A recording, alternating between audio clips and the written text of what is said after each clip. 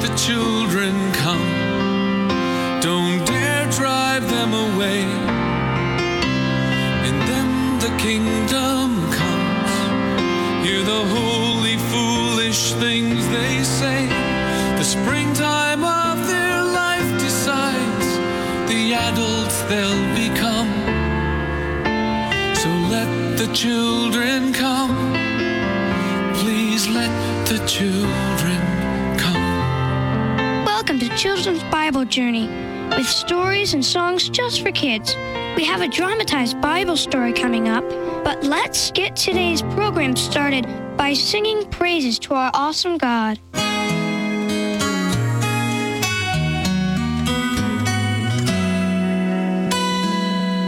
What makes you give your last cookie away? Or help me clean my room all day? Why would you let me use your stereo? Or save me the middle of your Oreo? Why do you always try to be there when I really, really need you there to care? You're always willing to share. Love makes a friend be a friend like you. Love takes a friendship, turns it into something to last your whole life through. Love makes a friend be a friend like you.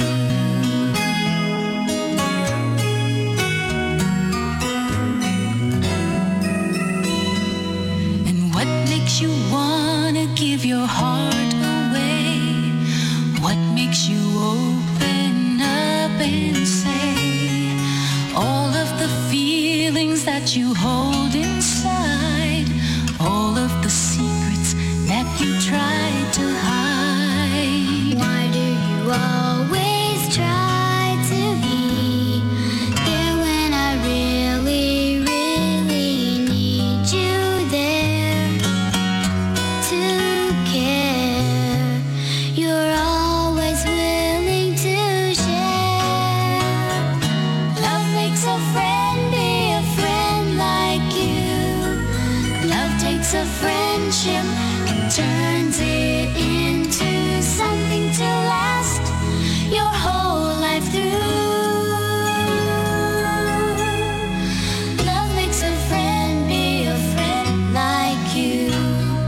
Love makes a friend be a friend like you.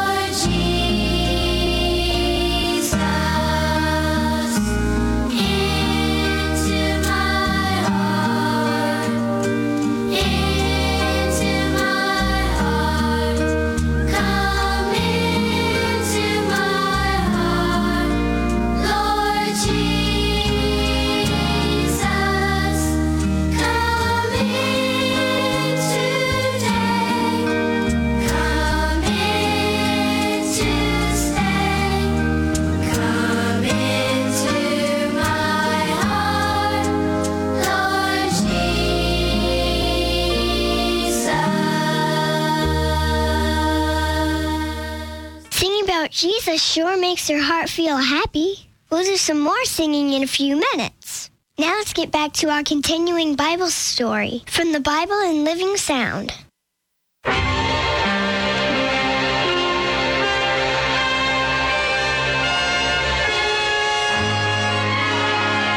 Why, Nabat, look at you. Covered with mud and your cheek is cut. What have you been doing? Oh, it's all right, Mother. It's just, well, I got into an argument with Dagon, that's all. An argument? You mean a fight? You seem to be in fights all the time nowadays.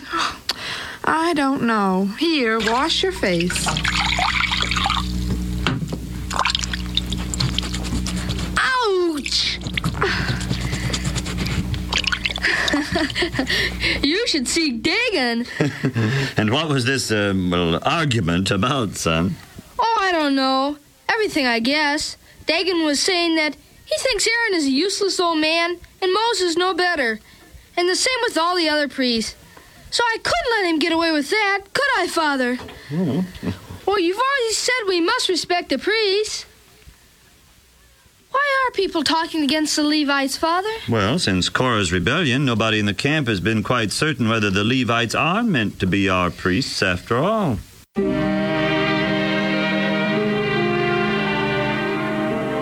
And it was true.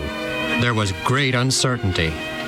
People seemed to think that because many of the Levites had taken part in the rebellion and had died of the plague, perhaps God no longer meant them to be the priests. Well, if you ask me, either the Lord just isn't aware of what's going on, or he means us to do something about it ourselves. Of course he's aware. That's why so many of the Levites got killed. He just doesn't want them to be the priests anymore, if he ever did. Well, tell you what, I think it's high time some other tribe should have a chance. Why, Mother. Those Levites think they're so wonderful. They're no better than anyone else. And nobody can say things have been going well recently under their tender care, and that's the truth. Yes, that's all very well, but, well, we don't know that God is displeased with all the Levites. If he would just give us a sign. Oh, you always were poor-spirited. I think it's some other tribe's turn. That's what I think. And as to Aaron, he's just getting too old for the job of high priest. Now Moses heard all of these murmurings, and he prayed to the Lord in the tabernacle. And the angel of the Lord spake unto Moses, saying, Speak unto the children of Israel, and take from every one of their princes their rod, 12 rods for the 12 princes of the tribes. Write thou every man's name upon his rod, and thou shalt write Aaron's name upon the rod of Levi. And thou shalt lay them up in the tabernacle of the congregation before the testimony, where God will meet with you. And Moses spake unto the children of Israel, and every one of the 12 tribal princes gave him a rod, for each prince one, according to their father's house. And the rod of Aaron was among their rods. But what is Moses going to do with 12 rods, Father? Well, he's not going to do anything with them. He's just taking them into the tabernacle. Yes, but why? And why did he write the owners' names on them? Well, as I understand it, Sharon, it's because of all the trouble there's been recently. You know how hard it's been, all those dead. And to be told that we older ones shall never see Canaan, it is hard. And a lot of people have been getting dissatisfied with Moses and our priests and think they could do better with someone else. Well, it's wrong, of course, but it's understandable, too. You can see how it could happen, don't you? Oh, yes, but I still don't see what that has to do with the rods. Well, people have taken to wondering if God still means the Levites to be the priests. Oh, it's most likely jealousy. So the Lord told Moses to get the rods of the 12 princes of the tribes, of whom Aaron is one, of course. And tomorrow he will give a sign by means of the rods whether he wishes any changes in the priesthood. Maybe God will choose another tribe. No, I'm sure it will be Aaron and the Levites. And when the people see a definite sign from God, they will accept it and be glad and stop their complaining.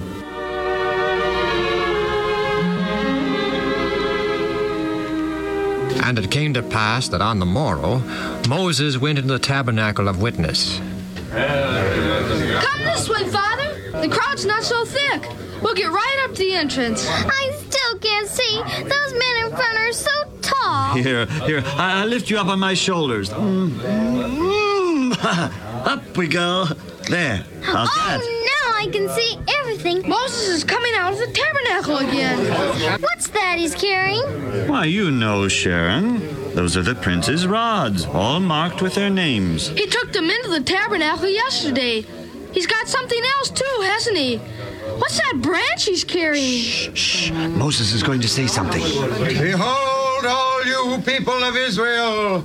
Here are the 12 staffs which I took into the tabernacle last night. 11 of them are not altered in any way. But the Lord has caused the 12th rod to blossom. See, buds and leaves and flowers and even a few almonds in a single night. And that is the rod of the prince he has selected to be your high priest. Whose name is on the rod? Look, I will hold the staff high that all may see the name thereon. No, it's Aaron. Yes, the Lord has chosen. His choice has not changed. Aaron is still our high priest. We'll continue the Bible story tomorrow, and if you would like to have these stories to listen to at home, you can call the Bible and Living Sound at 1-800-634-0234. That's 1-800-634-0234. Now here's some more music before we have to say goodbye. Sam, what's the matter with you? I'm so sleepy. Well, you look like you're about to doze off right here in the library. What time did you go to bed last night? I don't know, but it was really dark outside. Sam! What? This is serious. You're not getting enough sleep. I agree. So if you'll excuse me. No, not here in the library. You need to get more sleep at home. I can't go home. I'm in school. You need to get more sleep at home at night. How? I'm not sleepy at night. Only during the day. At school. In the library. What did you eat for supper last night? I'm sleepy, not hungry. When you eat a big meal in the evening, your stomach has to work hard to digest all the food, and that can keep you awake. And what did you do right before you went to bed? I watched television. Aha! Sorry. Sam, when you watch those action shows you like so much, your mind gets all excited and your body gets all tense. That can keep you from going to sleep, too. So what should I do? Eat a smaller meal in the evening and don't watch television for at least an hour before going to bed. You might want to drink a nice cup of herbal tea, too. Herbal tea? Do I look like someone who drinks herbal tea? All right. A nice cup of warm water and honey, then. Something to calm you down. Okay. Light meal. No action shows. Water and... Sam, you're embarrassing me. God has given us everything we need to be healthy inside and out. During Creation Week, He established a health plan for every creature on earth. To learn more about healthy living and about the God who created us all, go to kidsbibleinfo.com. That's kidsbibleinfo.com. This program was brought to you by the Children's Ministries Department of the General Conference of Seventh-day Adventists.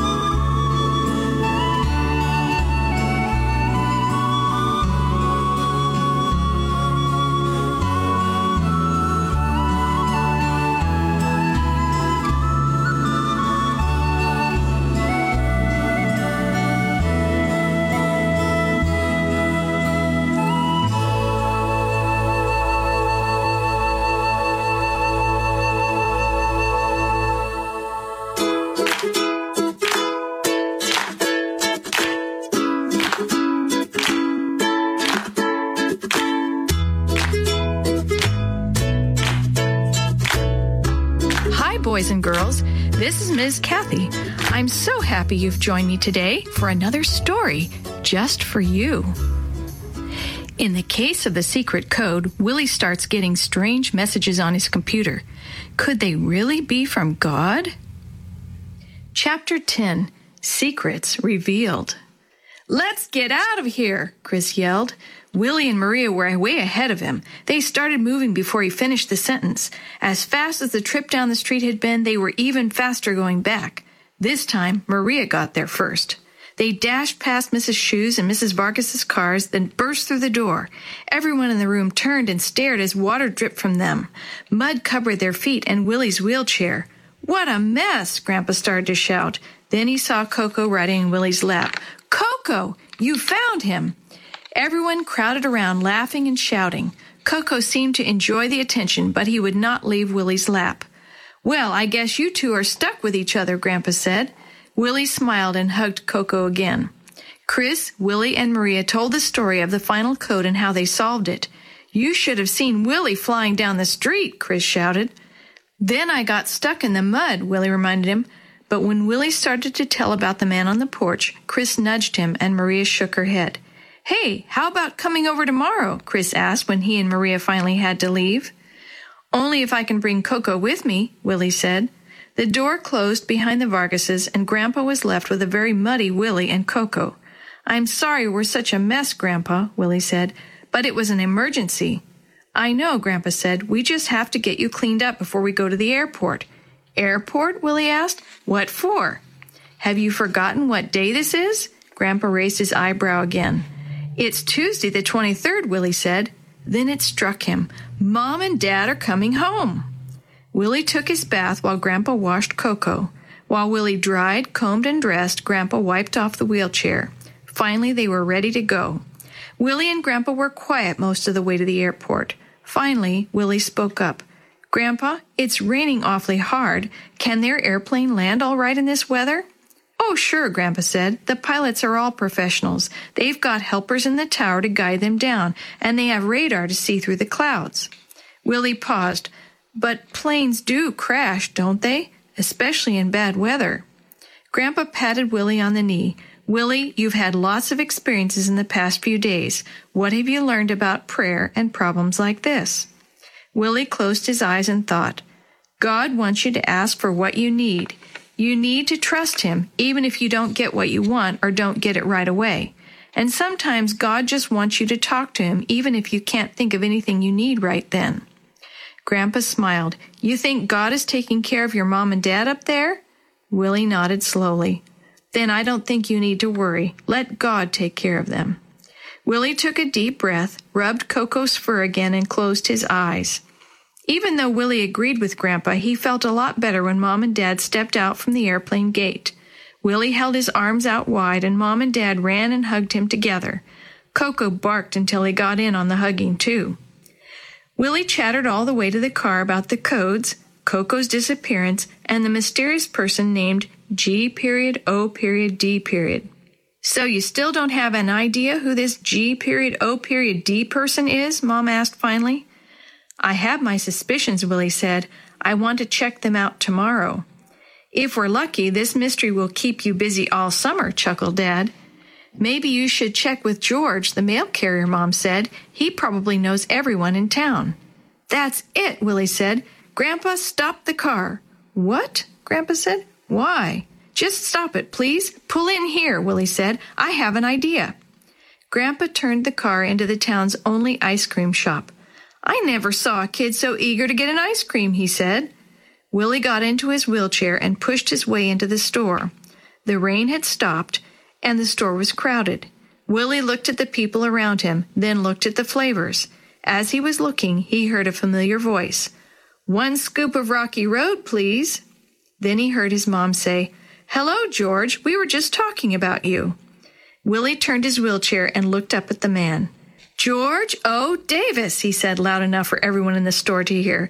"You're G.O.D." "What?" Mom and Dad said together. Willie looked at Mr. Davis, who was trying to hide his red face behind a Rocky Road ice cream cone. "Mr. Davis is the mystery person," Willie said with a grin. "It all fits." Are you sure? Grandpa asked. Nice Mr. Davis? Mom asked.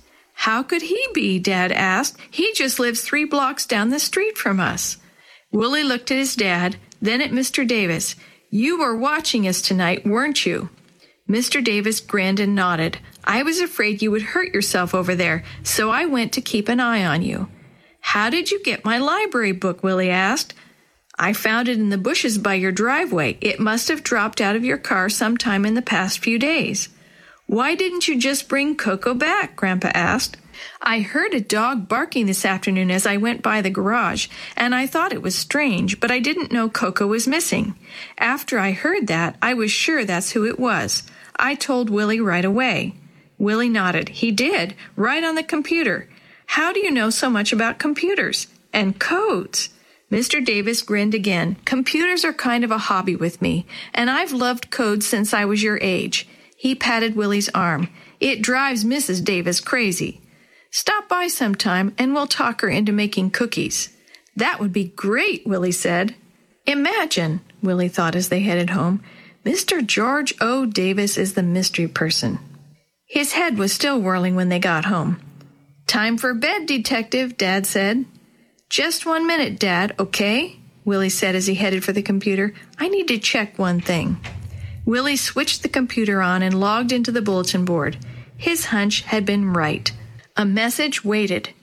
2-12-6, 26-9-22, 7-12-12, 20-12-12-23, 26, 23-12-7-24-7-18-5-22, 21-12-9, 14-22 exclamation.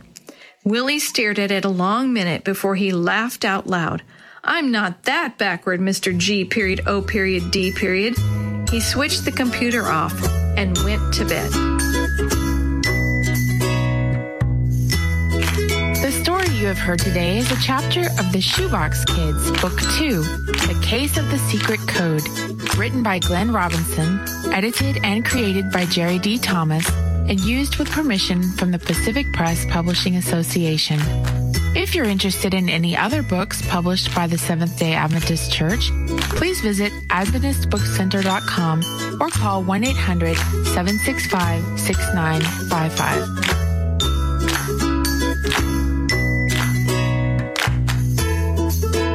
This podcast is a production of the Carolina Conference of the Seventh-day Adventist Church. Let the children come. Don't dare drive them away. And then the kingdom comes. Hear the holy, foolish things they say. The springtime of their life decides the adults they'll become.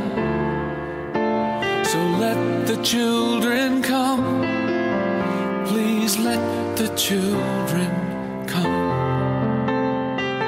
Children's Bible Journey was brought to you by 3ABN Australia Radio and is a production of Live Talk Radio at livetalk.net.